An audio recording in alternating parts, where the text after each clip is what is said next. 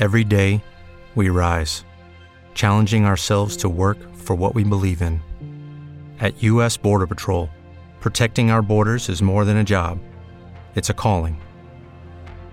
Agents answer the call, working together to keep our country and communities safe. If you're ready for a new mission, join U.S. Border Patrol and go beyond.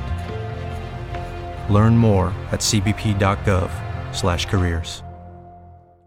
With Lucky Land Slots, you can get lucky just about anywhere. Dearly beloved, we are gathered here today to... Has anyone seen the bride and groom? Sorry, we're here. We were getting lucky in the limo and we lost track of time. No, Lucky Land Casino, with cash prizes that add up quicker than a guest registry. In that case, I pronounce you lucky. Play for free at LuckyLandSlots.com. Daily bonuses are waiting. No purchase necessary. Void where prohibited by law. 18+. Terms and conditions apply. See website for details.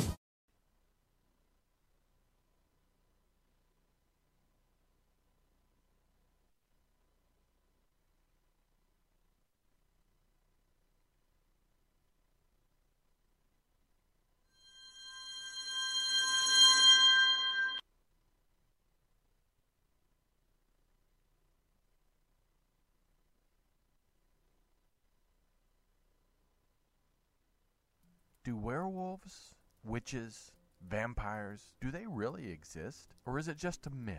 Well, today we have in studio, live in studio, or are they alive? Good Witch, Patty Negri, and Master Fangsmith, Father Sebastian, will talk about the vampire culture and old world magic. This is a way to start the Halloween season. We're excited to have them in studio. I'm Tony Sweet with Truth Be Told. Please welcome back to the Truth Be Told studios, psychic medium and good witch, Patty Negri, and for the first time to the Truth Be Told studios, Father Sebastian. Ooh, the applause. The audience goes crazy. Hey, guys, how you doing? Excellent. Great. Well, it's October. It is October. Halloween season is here, but for you guys, Halloween season, I'm sure, is all year long. And I'm excited for everybody that's going to be joining us in the chat room. Please, if you have questions, I call him my co-host. I ask questions, and we'll ask those probably about 20, 25 minutes in. But until then, it's all about me asking questions. So, well, Patty, welcome back. And Father Sebastian, welcome for the first time. And I'm excited to actually have people in studio. Yes. Yes. Well, first of all, you guys, I'm going to just top this off because you guys have an upcoming tour. Well, because you're taking people on a what is it? A Bram Stoker's Dracula Transylvania Romania trip. Can you tell us about that? Yes, next May, due to this little pandemic thing that came up, but next May we are taking this amazing, like never done before, tour of Dracula's castle and a whole bunch of castles in Romania. And it's not just like, oh, we're tourists tromping through at tourists. We're doing like 4- and 5-course dinners in the middle of the castle. It's not for the faint of heart. It's not for the weak. I will be there as a medium raising the veil and talking to ghosts and spirits and doing seances and thing in the middle of it. And you are with the most educated vampire, legit vampire and historian in the world. So Who, me? Yeah, you. Oh, okay. Well, tell us about what you're excited about the trip. What made you guys want to put this together? Well, I've been to Romania before. Oh, you have been. Yeah. So this is not the first time. I got kidnapped by a Romanian vampire.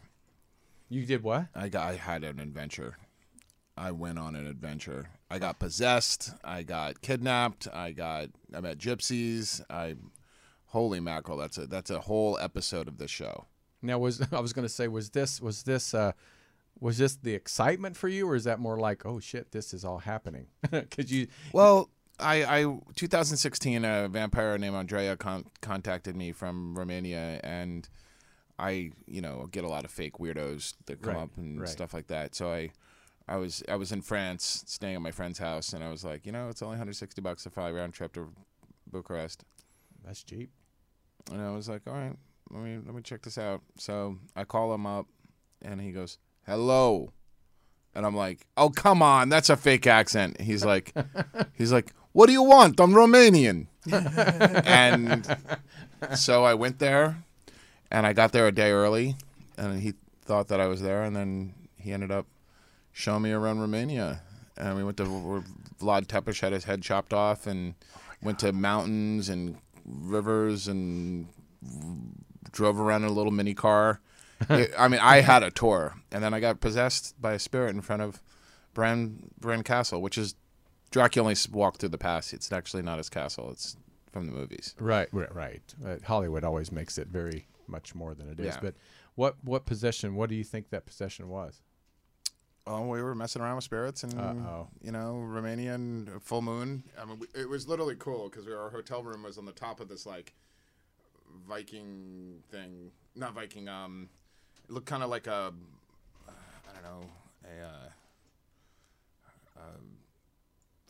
Bavarian house, and we were on the top floor, and we had the freaking full moon. Right. And we did this summoning of a spirit, and I saw the spirit come in. And I put my hand into it, and it possessed me for 24 hours. Oh my God! And it was like having a voice in my head. So you remember everything? I was totally aware. Okay, because I didn't know if is that normal, Patty, with people being possessed where they remember it? It depends on the level of possession. What I usually do, I always keep some level of awareness because you don't want to give up your whole self, because I do it very specifically. Right. But when I look back at it, it's like one of those dreams you remember mostly and not all. It's like, did I say that? Or did they say that? Right. I've had some trippy experiences with that lately, like talking backwards, and when they played it the other way, it was like English, and like, I don't remember doing that. I thought I was just talking, but it was in reverse, possessed by a spirit, and that was very dreamlike. But yeah, it can happen that you're completely aware, like Yep. Father Sebastian. I went to sleep and woke up, and it was still there. Yeah. Oh, really? So yeah. it was just lounging, laying around. No, it was. I don't want to say its name because I'll give it power. I don't want to bring it back. I don't need to hear. Thank God. No. Andrea and I exercised it. Oh, okay. And we did this like weird crossing where I put my arms like this and cut the candles, and he got rid of it. But it was weird having something in. I mean, I've been skin rode before, but this thing wouldn't leave. But I was feeling very powerful, and I felt like I was merging with it.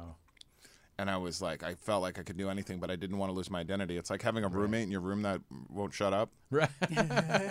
Been there, done that. Yes. You've been possessed before? No, but just meaning the roommate that just won't shut up. That didn't last long. But okay, so. But as a vampire, living your life as a vampire, and we hear about exorcisms are mostly through crosses and holy water and scripture and all this good stuff. How do you remove a possession if that's something you're not believing? The thing is I like to consider myself a vampire warlock. Oh, okay. Which is a gentleman witch. Right. It's a reclaiming word. Oathbreaker to the Christian church, not to the witches. Right. That's a controversial word in the pagan community, but I come from the left-hand path scene, which is more like Anton LaVey's crowd and Michael Aquino and Don Webb. Huh. So warlock is something that is a male witch. Right. So I like to say the warlock is a gentleman witch. I like that. He's reclaiming. Yeah. The one thing about vampires is they are gentlemen. I mean, elegant top hats. Not all of them. No, but your clan that I belong to, I wouldn't belong to icky vampires. Right. But no, what he means by the reclaiming of the word is in the witch world that I've been in for 30 years. Right.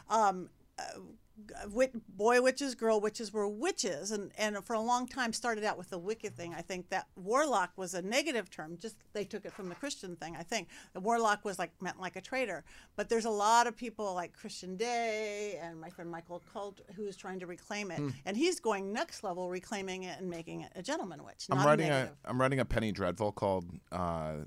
When I get around to it. You know what a penny dreadful is?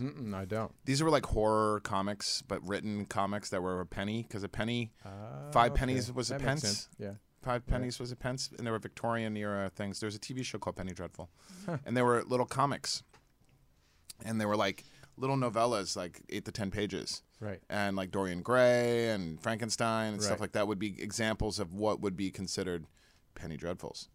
So what happened is I'm going to do it as a comic-like thing, and do a Penny Dreadful called the Warlock, because, you know, the thing is positive masculinity is something that we all want. Right. Okay. Right. Women want it, men want it, but we don't want to give up our masculinity. Okay. Mm-hmm. The patriarchy is not evil fully. Okay. Right. You right. know, Which is there's true. there's positive and negative elements to both sides, Mm-hmm. and I feel that the word witch is for ladies. Right. It's more of a witchy thing, and that's my personal preference. Right. So I like the word warlock myself. Well, wouldn't a wizard also be? Yeah, a lot of people use wizard. 'Cause That we came hear with, that along with, with like, the Harry Potter and all that. stuff, Yeah. Wizard. But I see that more as D&D, like Dungeons & Dragons thing. But I remember warlock when I was a kid. They used warlock a lot, and Yeah. so I never. Yeah. So it's reclaiming a word. It's good. I like it. Well, I think it works best with the gentleman witch. Somebody in the chat room said Father Sebastian is an excellent author. So Oh, thank you. Yeah, Which so- books have they read? yeah, which if you in the chat room, which books did you like, and I'll pass that on to him. So what is it like? I mean, Patty, we've talked about, you know, being a psychic medium and a witch, and you've told me a lot of your practices, and I want to go over those again for the people that are new to our channel. But as a vampire, when did you start using the term vampire for yourself? How did you get involved in that culture? It's all my mother's fault. It's always the mother's fault. That's what my therapist said. No, just kidding. You know, one of the things is I was at the New York Renaissance Festival. Okay. I was 14. It was 1989. And this guy named Dimitri. Of course. Dimitri. That's actually not his real name. That's what I okay. call him. Okay. He gave me a book called The Vampire Bible. And it was written by an offshoot of the Church of Satan. And I thought it was all bullshit. And I was like 14, and I was like, this is crazy and stuff like that. Then I put it on my bookshelf, and then I got into role-playing games and Dungeons & Dragons and stuff like that. And one day I pulled it out, and when I was like 18, 17, 18, I read it again, and it said, within lies fact and fancy, truth and metaphor, discriminate with care, which means read between the lines. And I read it, and it really hit me really deeply. But what really got me into it was my girlfriend wanted fangs for my prom. Oh. And so that was that was the esoteric side. But the costume side, the theatrical side, was when my girlfriend Dawn, who was a warlock, no, she was a witch, a werewolf, and a vampire, and she was Jewish too. Oh my God. And And in high school. And in high school. yes, Yeah, and she was a year older than me, and we wanted to go to the prom, so I found a fangsmith. We call it fangsmith now, but it was called a family dentist back then. Right. Right. And we had custom fangs made. My grandfather was an orthodontist, oh my gosh. Wow. and we got fangs, and we went to the prom, and we went into the city to a vampire club or goth club. Remember her in this perfectly bloody purple velvet dress. She looked so gorgeous. Sadly, she's no longer with us. She passed away. But I wore my fangs, and I was working in a sexy shoe store called Wild Pair. And on Donahue, there was a Club Kid thing about this guy named Michael Alec. And what happened was I got dragged into the limelight in New York during the whole Party Monster scene. Yeah. I was remember there. that. I remember that movie. Yeah. And that movie Yeah. happened while I started my fang business. Really? Yeah, like I was that whole scene, I was in that scene. Wow. Yeah. That was a crazy. Yeah, I knew Angel Mendez. Oh, you did know him. Well, I didn't know him like, but knew of him. I for mean, sure, I'm sure. he was like another club promoter in the club. I mean, Right. the debauchery that happened in that club was nuts. Yeah. And I'm sitting there sober, clean, not 19 years old, running vampire parties in the back rooms, Right. doing weird rituals. We were running games called Vampire the Masquerade because I'm a gamer and I love games. Right. And Vampire the Masquerade, I remember Peter Gatien, the owner of the club, came up to me and he's like, Sebastian, are you doing a satanic ritual? I'm like, and I was. And he was like, I'm like, no, I'm LARPing. I'm playing a vampire role-playing game. And that place was haunted, and it gave me my greatest metaphysical experience of my life that defined who I am today. I can't really talk about it on TV because it's kind of intense. But the whole party scene, and then I got hired by a woman named Chichi Valenti, Empress Chichi Valenti, to work in a gay club on Thursdays running a vampire party called Long Black Veil in the Vampire Lounge. Oh, my gosh. It was on, and if you've seen the movie Blade. Yes. Okay, you know. Oh yeah, when they go downstairs in the basement type of thing. Yeah, and they have the cow carcasses. Yeah. Well, we were in the meatpacking district, and they must have done their research because in 1997 we opened Long Black Veil, and this is where the vampire community on the East Coast really solidified. On the West Coast, it was called the Fang Club. Okay, like Fight Club. Right. And on the East Coast, it was Long Black Veil. And I'll tell you, the things that happened in that club, nothing illegal. Right. Well, I mean, it was the 90s. That you're willing to. I mean, it was the 90s. Yeah. But Read between the lines. I mean, right. There was no kidnappings or anything like that. Right. But the funny part is that we. With the Lucky Land Slots, you can get lucky just about anywhere. This is your captain speaking. We've got clear runway and the weather's fine, but we're just going to circle up here a while and get lucky. No, nothing like that. It's just these cash prizes add up quick. So I suggest you sit back, keep your tray table upright, and start getting lucky. Play for free at LuckyLandSlots.com. Are you feeling lucky? No purchase necessary. Void where prohibited by law. 18+ terms and conditions apply. See website for details. I was the host, and we had a coffin, and every time we walked by the coffin, somebody was doing something different in the coffin.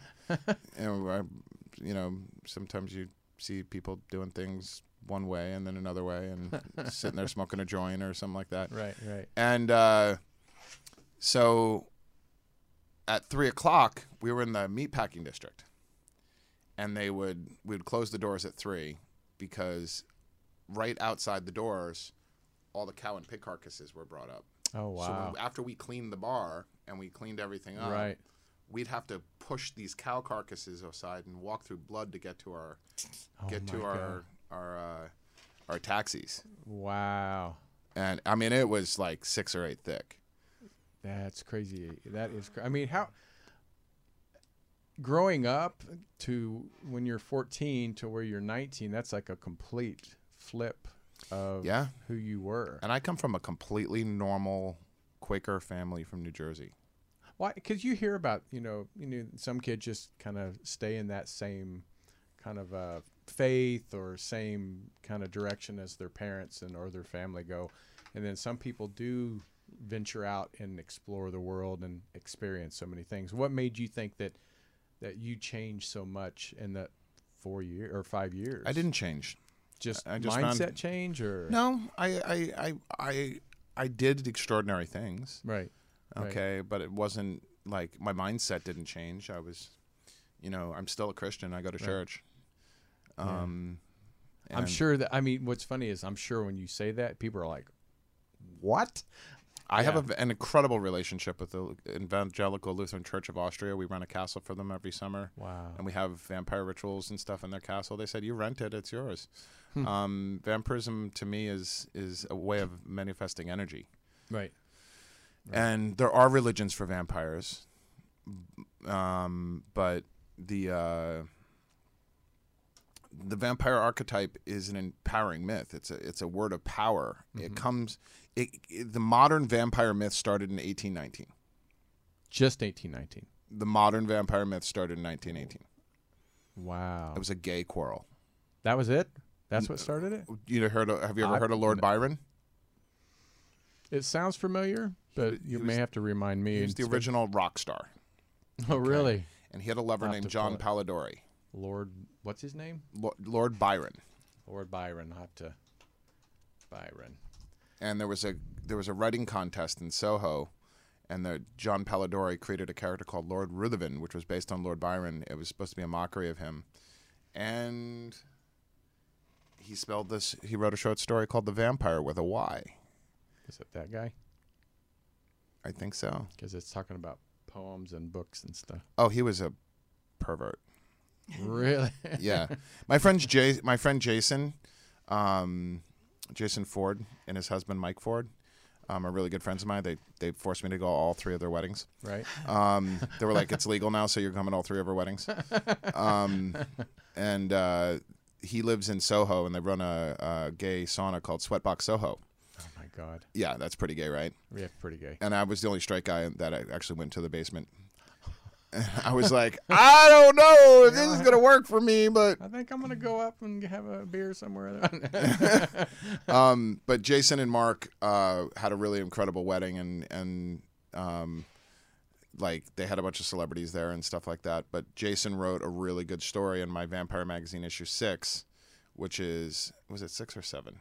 We did a gay pride issue for vampires. And the origins of the modern vampire myth, Lord Ruthven in the short story, Mary Shelley also wrote something for that same competition called Prometheus, which became known as Frankenstein. So it was a revenge story about this guy named Lord Ruthven, which was the first time a vampire had consciousness, because before then they were either spirits or demons or zombie-like creatures that would drink blood. Oh my God. And yeah, so that's what we know them for. Yep. So the conscious, suave, debonair, noble, dilettante vampire was based on Lord Byron, which was a rock star. That's why Anne Rice based Lestat on a vampire. So then you had Carmilla the vampire, Varney the vampire, and then Dracula, and that capped the 19th century vampire myths. And he's an expert. I was going to say this is good stuff. I'm not, because I don't know all this stuff. So that's where the modern vampire myth comes from, and that's why we spell vampire with a Y usually in the community. Okay, there's people that spell it with an I. Right. But the vampires that I love to spell it with a Y in honor of Lord Byron and John Polidori. Right. So, you say the modern vampire, and so does your take with your group, and do you do more modern, or do you celebrate the history before that of the vampirisms? We celebrate the archetype, the modern vampire archetype. Right. John Polidori and Lord Byron kind of manifested the world's modern vampire mythos. Right. Okay. And so it's now today we know as Lestat and Dracula. So there's 3 great influences on the vampire world. Okay. The first was Dracula, which started with Lord Ruthven. And Dracula had hundreds of movies and books and versions and stuff like that, and he's the king of the vampires, undisputed. Anne Rice is the queen. Right, which I've had the pleasure of interviewing her. Oh, great. Before. Yeah. She's lovely. I love Anne, yeah. And then there's the second great influence on the vampire world, on the vampire mythos, the modern vampire mythos, is Anne Rice. Right. The Vampire Chronicles. Right. Because she took something and then flipped it on its head and gave a self-hating, loathing vampire, and then an opposite, a child vampire, and then Lestat, who embraced being a vampire, and it was like atheist vampires. Then there were Christians. Then they were they went all over the place. So she explored a lot of tropes that weren't explored with Dracula.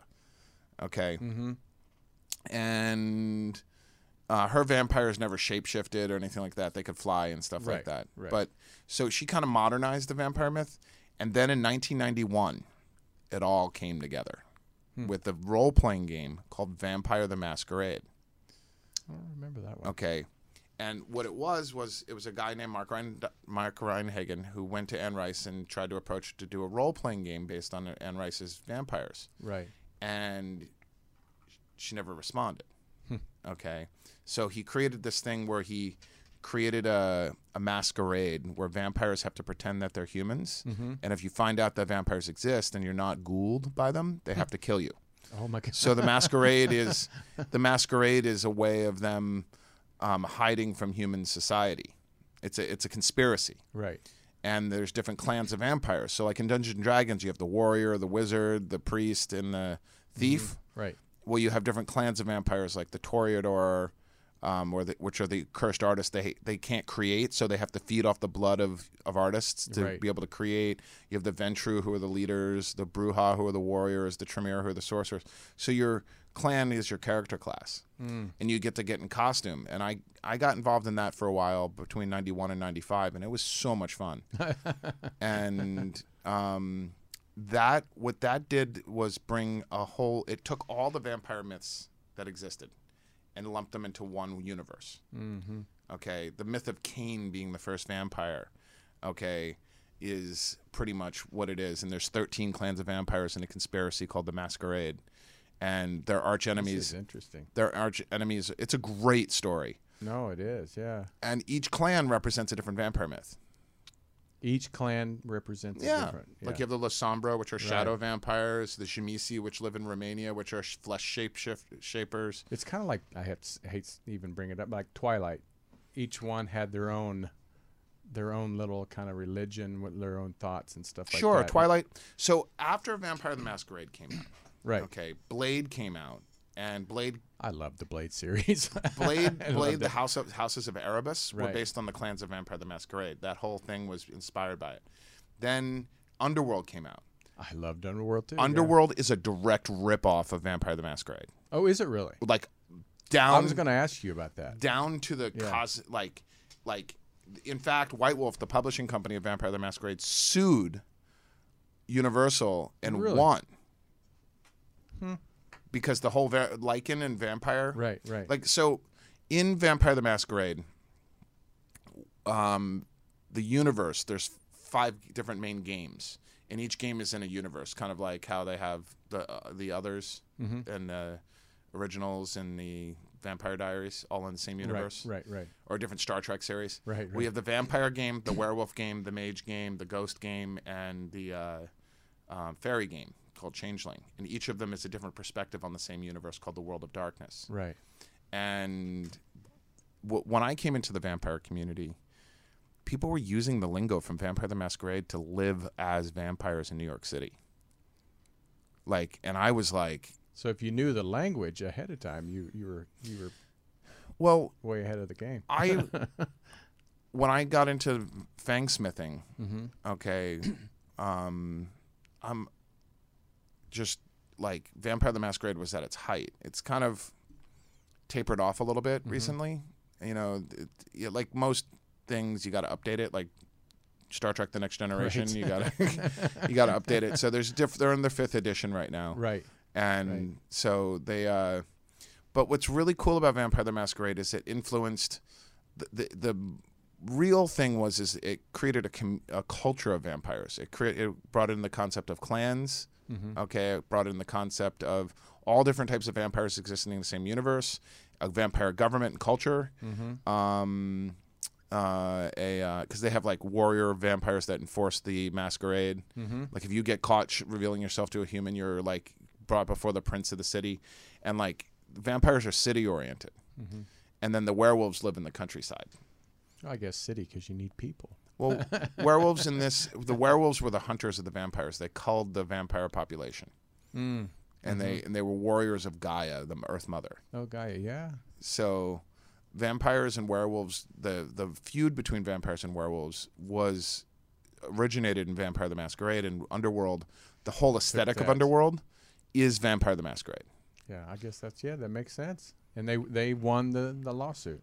Yeah, or I think they settled out of court. Well, I'm sure they probably want to. And then there was True Blood, which was actually a vampire. Charlene Harris was running a Vampire the Masquerade game, and that's where she got the fairies and the werewolves and everything like that. Gosh. So this vampire world that we know today, the most recent incarnation, started with Dracula and Varney the Vampire and Carmilla in the 19th century, Penny Dreadfuls, moved to Anne Rice, and then evolved into Vampire the Masquerade, and then that involved in the Blade, True Blood, Underworld, and everything like that. So you have Hollywood all figured out. Well, I'm going to ask you this because somebody asked in the chat room, Patty, being a witch, how does the witch and vampires kind of overlap? Okay, how it works for me, how our whole relationship and friendship became, I'm a witch. You guys know a witch. I practice magic. I Right. do ritual. I do magic and what I do. And I was filming another episode of Ghost Adventures, and I was at the museum, Zach's museum. Right. I'm blindfolded and I'm locked away in a thing. And I didn't know anybody else was there. I didn't know anybody, but I'm feeling the energies. I'm feeling this one little girl, which was Bloody Mary and a doll. I'm feeling something Right. else. They take me in to meet the bad witch. It was the good, but all this, but I felt this strong energy of this guy. Flat out on the floor, and it was him. He had been knocked out on the floor by Bela Lugosi's mirror. Again, all in the dark. I didn't know who was there or anything. Yeah. But we met after the filming, because you don't know who it is, and you exchange niceties and all that in social media. And we just kind of became friends. And then he offered to fang me, and I'm like, You're like, excuse me? I know. It's like, well, he's cute. But is that, I don't know. But my idea at the time, my idea of vampire, I don't know all the history. I know Hollywood. My idea of vampires was like, I'm a witch. I'm a lot of things, but my idea of vampires isn't even good. Or you think psychic vampires, the one that drain your energy. It's like, I don't know. So I started researching this guy, and I'm looking at his magic, and I'm looking at his books, and I'm like, oh, he's like me in so many ways. His magic is beautiful magic. It's just like my magic, only, the names have been changed to protect the innocent. And I'm like, I love what this is. So I was fanged. But yeah, I mean, there's a billion differences in what we do, but the similar, there is no conflict. There is no conflict. My oversimplification, which he probably hates, is that in my witch world, our cloaks are like organic cotton or Stevie Nicks lace. And in the vampire world, they're velvet. Yeah. Always velvet. Yeah, right. And the vampire world's evolving and changing all the time. Yeah. It's vampire witches are a very popular thing right now. Yeah. And Salem is starting to embrace them. Yeah, you said that you're doing We'll be in Salem. We're doing a ball. We're going to be in Salem. We're not flying together. She's betrayed me and flew JetBlue. What do you do? JetBlue. With the blue chips. Right. I haven't done that in years. But yeah, it's a month of flying all over the place. But we're meeting in Salem, and then we'll be in New Orleans for the big one, for days and days and days of events. New Orleans is really the mecca for vampires. Well, I was going to say that was vampires, psychics. What's the big one? Hello, it is Ryan, and we could all use an extra bright spot in our day, couldn't we? Just to make up for things like sitting in traffic, doing the dishes, counting your steps, all the mundane stuff. That is why I'm such a big fan of Chumba Casino. Chumba Casino has all your favorite social casino-style games that you can play for free anytime, anywhere with daily bonuses. That should brighten your day a little. Actually, a lot. So sign up now at ChumbaCasino.com. That's ChumbaCasino.com. No purchase necessary. VGW Group. Void where prohibited by law. See terms and conditions. 18+. It is Ryan here, and I have a question for you. What do you do when you win? Like, are you a fist pumper, a woohooer, a hand clapper, a high fiver? I kind of like the high five, but if you want to hone in on those winning moves, check out Chumba Casino. At ChumbaCasino.com, choose from hundreds of social casino-style games for your chance to redeem serious cash prizes. There are new game releases weekly, plus free daily bonuses, so don't wait. Start having the most fun ever at ChumbaCasino.com. No purchase necessary. VGW Group. Void where prohibited by law. See terms and conditions. 18+. Voodoo. Yeah. What do that you do so well. What is magical about the vampire world is each city has its magic.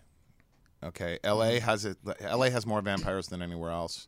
I mean, you got Bela Lugosi's buried here. Right. You got Anne Rice right in the area. You got Chris Rice. Right. You got Brad Pitt, Tom Cruise. There was covens of vampires. There was an old vampire club here.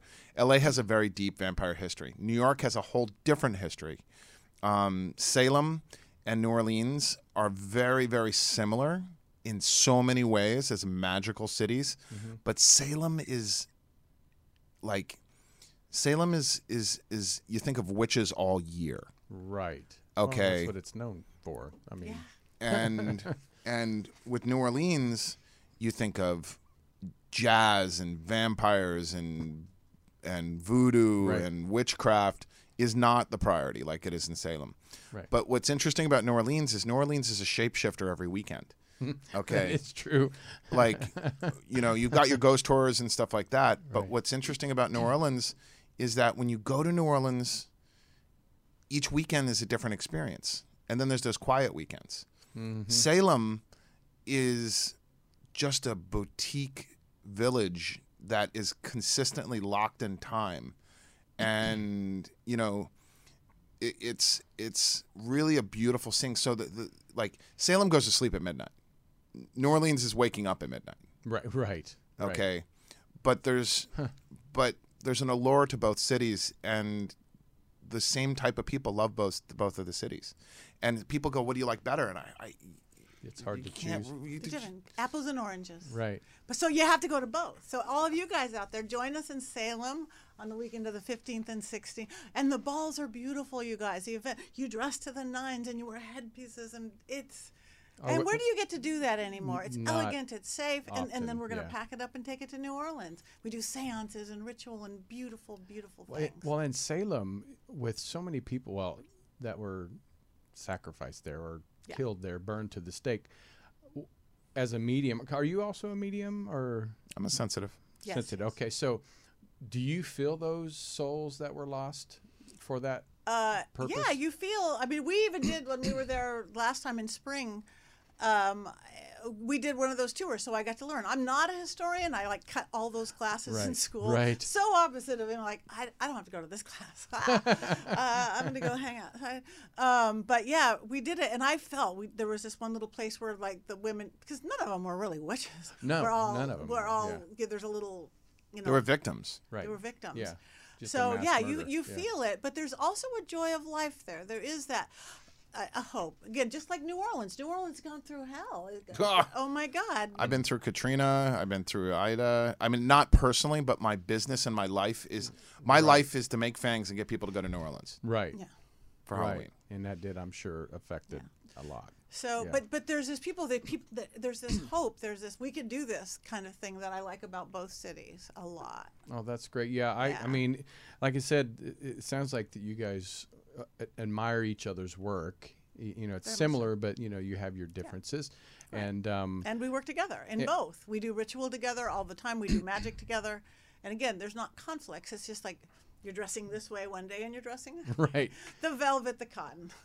Well, I want to ask you because, and this is, there are people that have in the chat room and just people that will comment later on, I'm sure, what it's about the religion, the Christianity, because I remember at the time I interviewed a priest of the Church of Satan, and my co-host at the time, he didn't even want to come in. He's like, I'm not coming in. And I'm like, why? I mean, we're just, we're asking questions. So he was one of the most fascinating. Do you remember his name?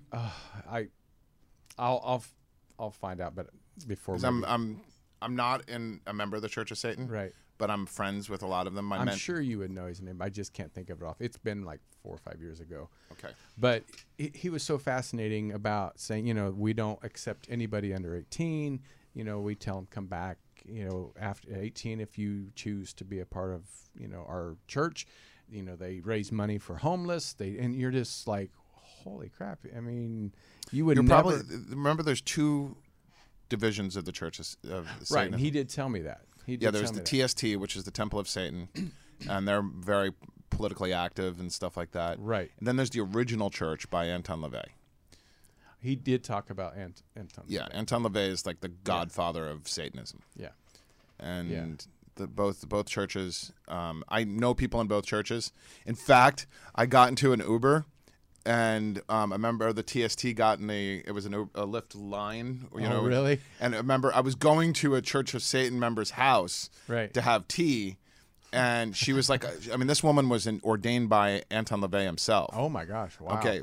And a TST member got in the Lyft line, and then she was like, I'm like, oh, you're TST? I'm going to a Church of Satan's member's house.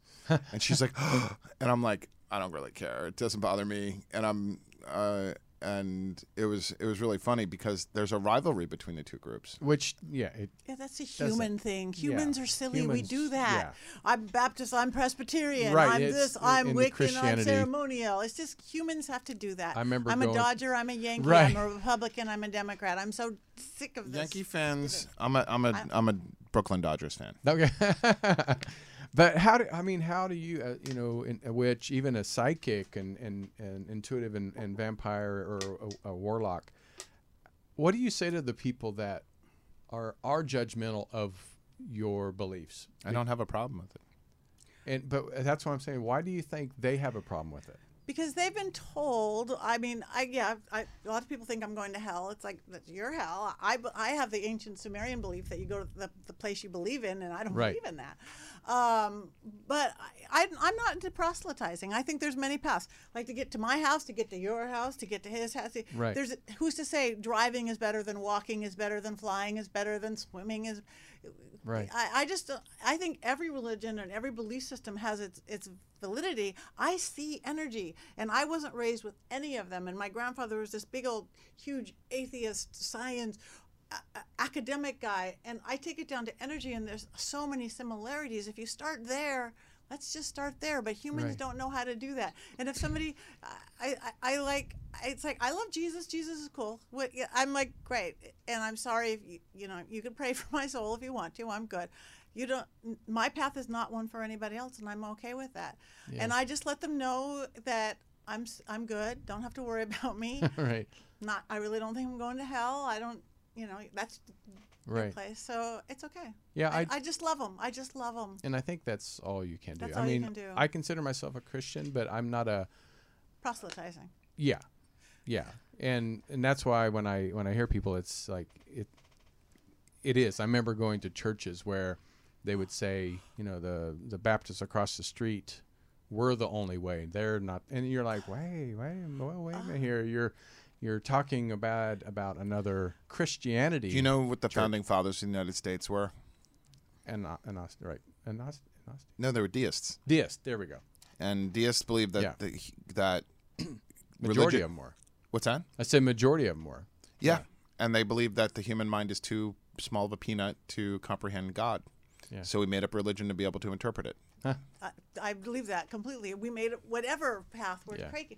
Because, again, I see energy. Yeah. I read my grandpa's books now, and it's like, here's the same thing. You just use academic and science words, not religion words or spiritual words or occult words, whatever it is. But it's not the religions itself that mess up so much. It's the men who rule them, and women who rule them, but mostly men who rule them.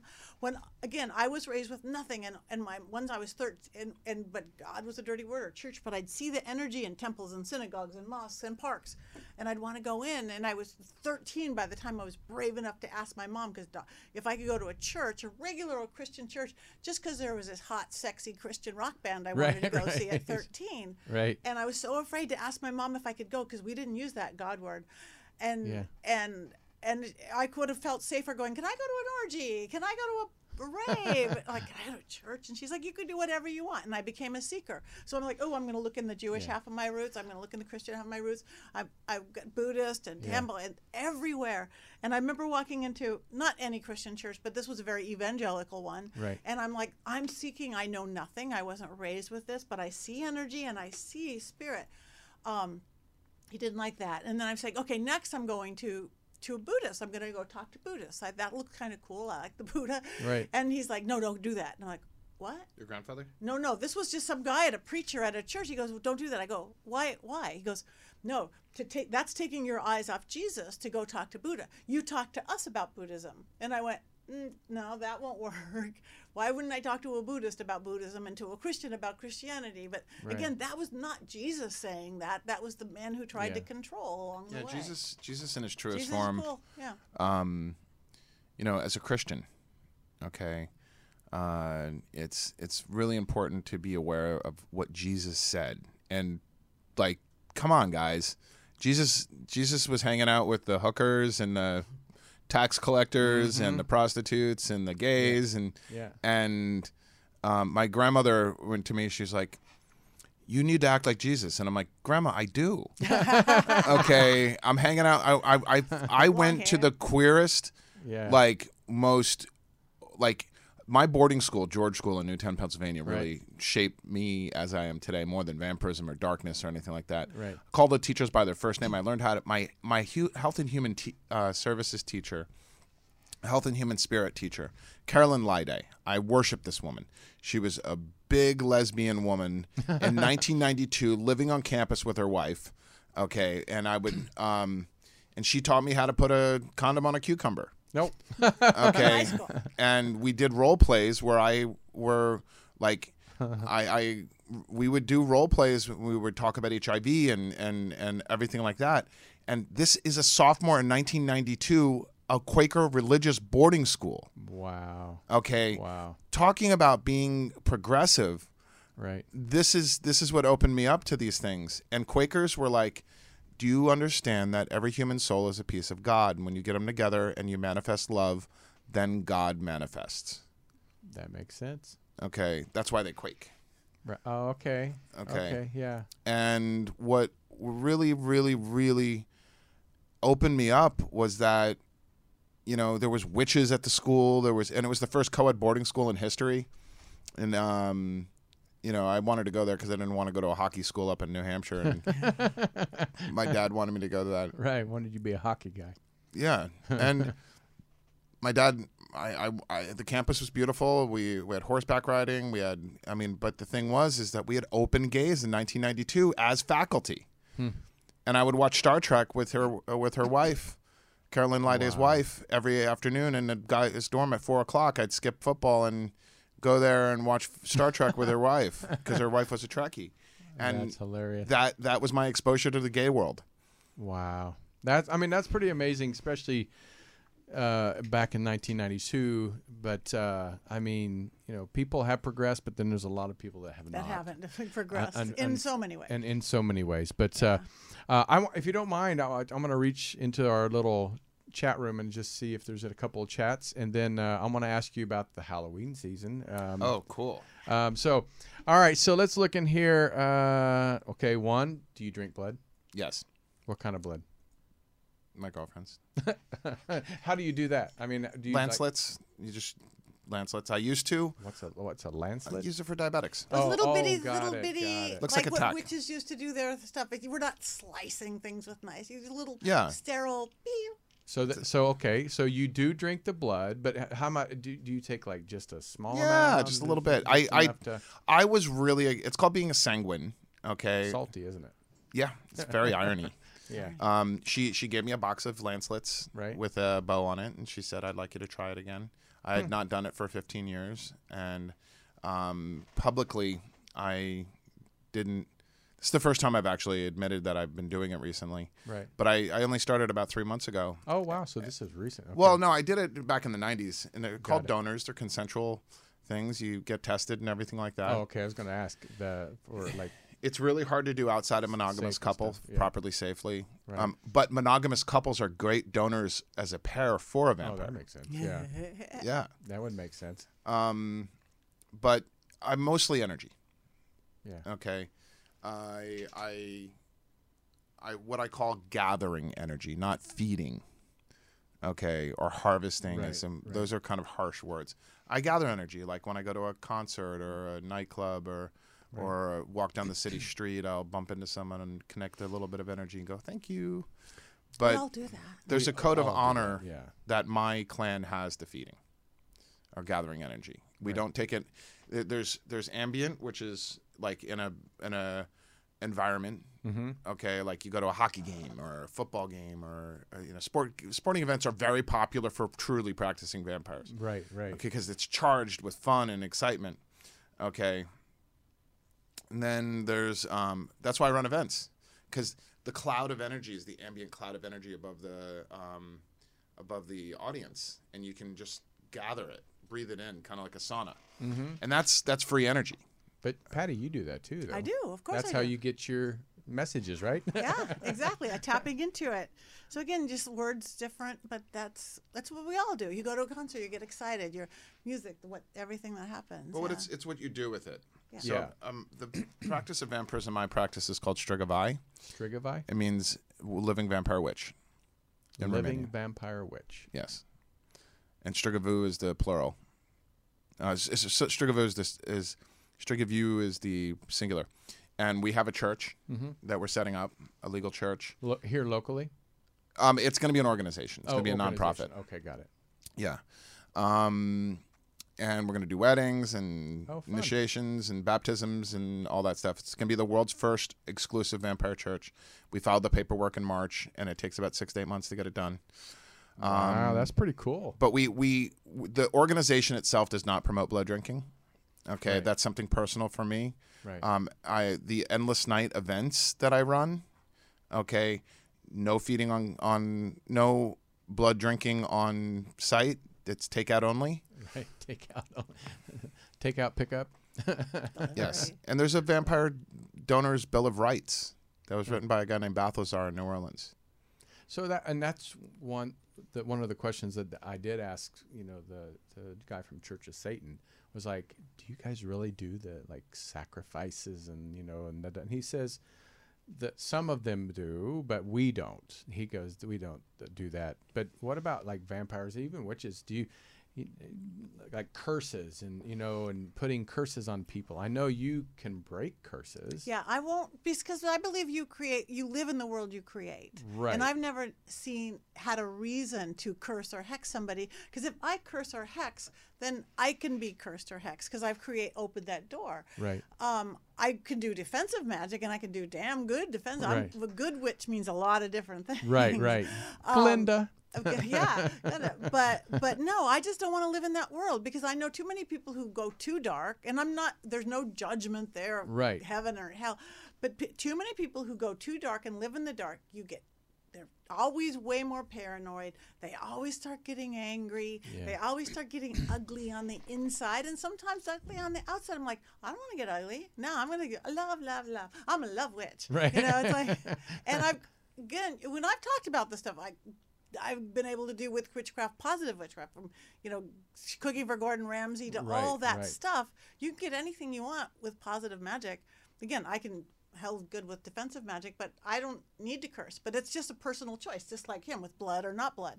Well, there's definite metaphysics to magic. And right. Some people, some people are lacking something. Okay, I have a guy that I interviewed who has no conscience. No conscience at all. No. Wow. He wrote. He was. I interviewed and became friendly with a serial killer in France, and his name is Nico Clos, and the guy has no remorse. How do you become even closer or even friendly with somebody? He got out of jail, and I interviewed him. And I'm going to stay cordial with him. Right. Yeah, you don't want to piss him off, right? I mean, I have stories about him, but he was in a documentary that I was in called Vampires, Reality is Stranger Than Fiction by Laurent Corot in France. And it was a journey into the, because when Blade came out, a lot of kids in Harlem got into they took my book. So what I did was when Vampire the Masquerade came out. Right. I looked at the Temple of the Vampire, which was a satanic organization for vampires. And that was the world's first vampire church. But even though they're not legally a church, right, they don't have a 501c3 status. That church was the Vampire Bible was written by them, and it was like undead gods and it really was kind of harsh. Right. Okay. Right. So when Dimitri taught me about Strigoi, I was playing Vampire the Masquerade, and there's a whole story behind that. But what was interesting is he said the Temple of the Vampire's metaphysics have a lot of validity to them, but the harshness of it is not what we do. So he initiated me into it, and then about 1996, I met a guy named Konstantinos, and he mentioned Strigoi in his book, Vampires, The Occult Truth, Llewellyn. And that book's kind of outdated now because it's not really but it's a good book. It talks about different types of vampires and stuff. But what is interesting is that the lingo that people used in Vampire the Masquerade was used for vampire culture. A vampire subculture was born from it. And there was people who were practicing vampires in New York, and they were like, this is role-playing. So what I did was I translated the role-playing terms into real-word terms. Mm-hmm. Okay, like things that you could apply, like mundane instead of human. Okay, and now we use the word muggle. But when I started making fangs, I founded the Sabretooth Clan in August of 1995, and that was the first real big vampire clan in New York, and about 400 vampire clans broke off of it. Really? Yeah. 400. So when Long Black Veil, my magnum opus the book that I suggest that everybody reads is called Black Veils. Black Veils. It's beautiful. Okay, and it has 300 terms in chapters that describe in very basic ways how the vampire culture can work. And you can pick and choose what there's black veils of romance and love and passion. There's ritual. There's astral. And they're divided into day side and night side. So the day side is the practical application in the real world of vampirism and the mythology. And the night side is the actual magic of vampire witchcraft. Oh, that's cool. It's a beautiful book. Yeah, that's cool. Well, time's getting away from us, so I have 2 questions left. Halloween is coming up. We're starting the Halloween season today on Truth Be Told. For witches, and then we'll go to the vampire culture. What does Halloween mean for witches? It is Samhain. It is our new year. It is the day when the veil between the worlds is the thinnest. That is actually why people dress up. That is why, going back to Europe, and you would dress up because people could see you, could see spirits. The veil is thin, and you want to confuse any bad spirits. That's why they put jack-o'-lanterns. They didn't have pumpkins in Europe, but they had turnips or something. They would carve them out and put it there to frighten, because the veil is thin, and you give treats and candy. But in reality, in the pagan, it's when you celebrate the dead. The horsemen go out and bring in the dead. We put in big altars like 20 feet long with pictures of our ancestors and our grandparents and our parents, and you light candles and incense, just like Dia de los Muertos and the Latin culture. It's the time to celebrate. We're going into the dark time. It's not spring and dancing around the maypole when the fairies are holding up the veil. This is it's into the dark time, into the mound. So that's what it is. So go around, beat the bounds, hit your broom handle around the house on the Halloween Eve and claim it as your own. Dress up and then remember the dead people when you're trick-or-treating and coming to the vampire ball and doing my seance and doing all. It's the great time to talk to the dead. So that's what it is for my end of things. What about the vampire? Does the vampire culture, does Halloween mean anything? Yeah, it means that we get to take a break. Right, let everybody else. we get to come out of the closet, out of the coffin. We get to come out of the coffin and be who we are. And and people don't look at you like strangely. Well, they don't. A vampire usually morphs into whatever culture they're in. Right. We wear black because it collects energy. And that's why you black a lot. I don't know. And it's slimming. Yeah, true. Maybe that was my case. There's a black veil called black, and it talks about the power of the color black, which is not a color, but it's an absence of color. But it's long story. So Halloween is the time that we get to take our masks off and put our fangs on and hang out and rock out and come out of the coffin and just chill out. And a lot of like when I make fangs, I'm a dental technician, and it's really funny because people will come and they'll get their, like a young Burmese lady came and got her fangs the other day with her mom was sitting there going, my daughter's fucking crazy. But I made fangs for the bunch of, that's how I met Zach Baggins from Ghost Adventures, as I made him fangs in Paris. Oh, did you? Wow. Yeah. That's cool. So I make, there's such a diversity in people that love fangs and vampires. That you have Christian vampires, atheist vampires, witch vampires, gay vampires, straight vampires, and everybody comes together and they have something in common, and there's no discrimination. I love that. I remember when Blade came out and a black kid came up to the door of the fang shop and he's like, "Can I get fangs?" I'm like, "What do you mean? Can you get fangs? Come on in, get fangs."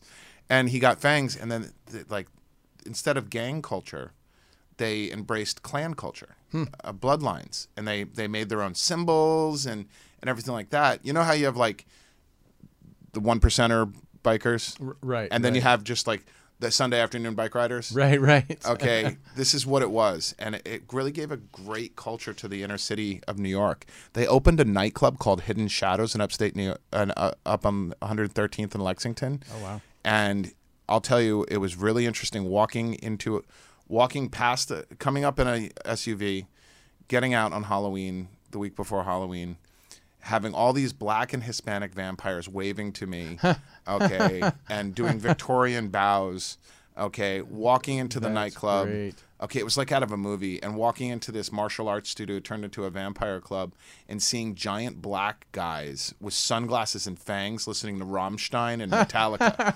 Okay, and they're like, "Du hast mich," and they were like dancing and stuff like that. And they were smiling because they had their fangs on. Okay, and they were wearing their big onks and everything like that. And the culture that I created, which was inspired from Vampire the Masquerade and witchcraft, really took off with these people. And it was fun. It was a phenomenal phenomenon that was exclusively New York. And people go to me, "Are there black vampires?" And I'm like, "There's thousands of them." You're like, of course there are. Yeah. What I like about it is that we different clans, different cultures, slightly different belief systems, just like everything else.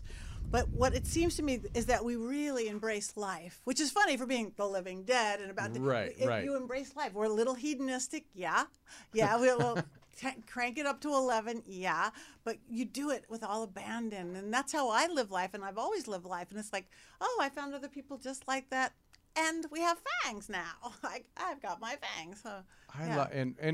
Well, just because of time, Patty, where can people like find, if they want to, work with you on, a psychic medium or help with clear houses, talk to the dead. Yes.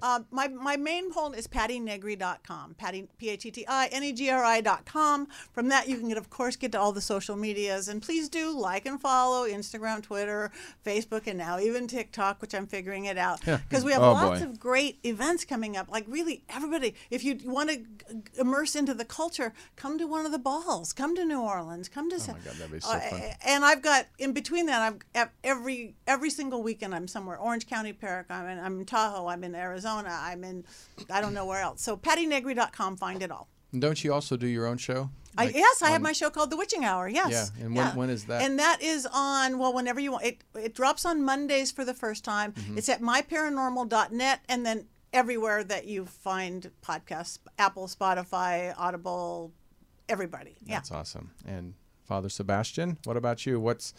Where can people find you, follow you, get your fangs, all that good stuff? Well, as you can see, my name's spelled I-A-A-N. That's the Dutch spelling because I lived in the Netherlands. Oh, nice. Okay. You can find me at fathersebastian.com, and that's a portal for my Instagram, Twitter, Facebook, and my projects. And if you want to find out about my events, you can go to endlessnight.com, and I'll hope to see you in Romania. Maybe you should come along. Yes, come. I would love to go, and it's should. I can't read it. Mysterious, is that right? AdventuresTour.com? Yes. My middle-aged vision now. Your menopause is catching up. My menopause is kicked in and my vision is kicked out. So, but it's 10 chilling days and 9 daunting nights. May 24th through June 2nd, 2022. And Transylvania. Yeah. Then we're going to Germany after. Oh my God, that would I haven't told her yet, but we're going to go to Germany. Okay. She's like, oh, okay. But thank you guys so much for coming in. I love Patty and now my new friend here, Father Sebastian.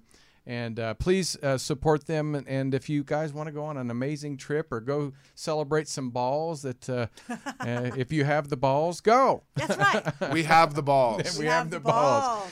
All right, guys. Thank you for always supporting Truth Be Told. And please subscribe, share, and again, podcast anywhere podcast or submitted, distributed, wherever. We're everywhere. So thank you. Until next time, I'm Tony Sweet for Truth Be Told. Bye. Bravo. This has been another episode of Truth Be Told. Thank you so much for watching. Recorded live at UBN Go Studios in Burbank, California. Join us on social media. Facebook, Truth Be Told Radio. Instagram, Truth Be Told Paranormal. Go to Truth Be Told Worldwide for more information on upcoming shows. This has been another episode of